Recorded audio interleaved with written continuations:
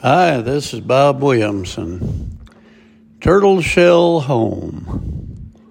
I was delighted to find a turtle shell that was in pristine condition as I was looking for shed antlers a couple of months ago. It was still completely together. The sun had bleached it out to a beautiful white color inside and out, and was a unique conversation piece for sure. I had placed it on the banister of my front porch right in front of my rocking chair, and recently I glanced at it and noticed it had splits in it as someone had dropped it. Suspecting foul play, I interrogated everyone whom I thought could have done it.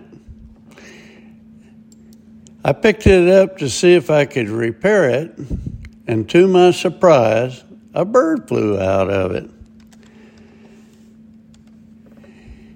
She had built a nest inside it and was sitting on it when I picked the shell up. Apparently, she wanted some ventilation holes and even pecked out a sunroof to allow light in. She packed the former pristine interior with tiny sticks and soft moss and nestled it down to a nice little nest. As time went on, she got bolder and started dive bombing me whenever I would exit my front door. I discovered the reason was that her chicks had finally hatched out. After days of this, I think she finally realized my wife and I were not a threat, and she began to calm down some and now allows us to sit on the porch in our rockers without attacking us. I discovered this little delicate bird is absolutely beautiful. She has a yellow breast, dark blue-black back, a long 2-inch beak that is colored, and stands about 2 to 3 inches high. I love for her to light on the banister and cock her head to each side, examining me. I've tried getting a photo of her, but she flits away by the time I get my cell phone set up for photos. So yesterday I wrote about the God perspective, and quite naturally, I was using it to try to discern what lesson God was trying to teach me about this little bird and my prized turtle shell. I mused about this for a couple of days. In fact, every time I look at it now, I wonder about it. I suppose the main lesson I got was that God took away my one-of-a-kind conversation piece to give it to this beautiful bird that he created in order that it might have a nice, warm, dry, and protected place to raise her offspring.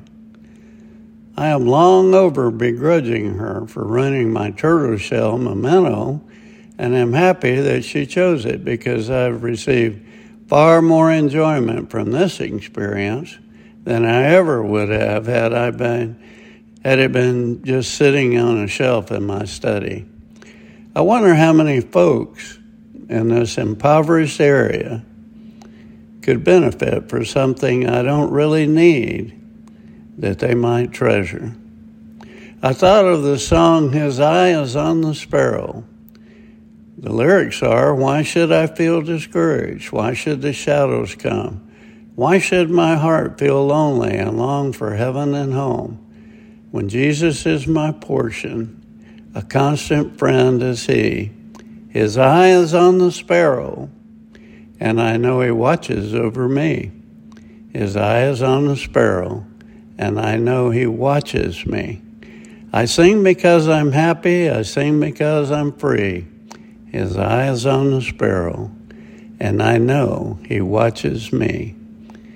His eye is on the sparrow, and I know he watches. I know he watches. I know he watches me.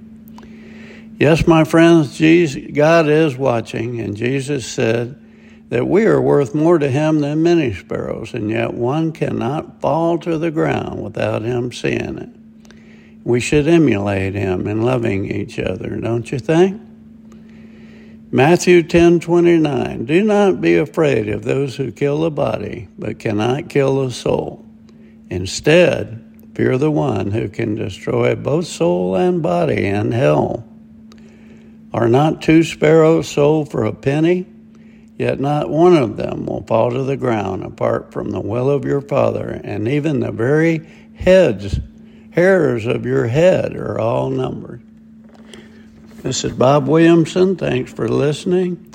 Have a great holiday, safe weekend, and go to church on Sunday, and try not to make it a Bud Light weekend. See ya.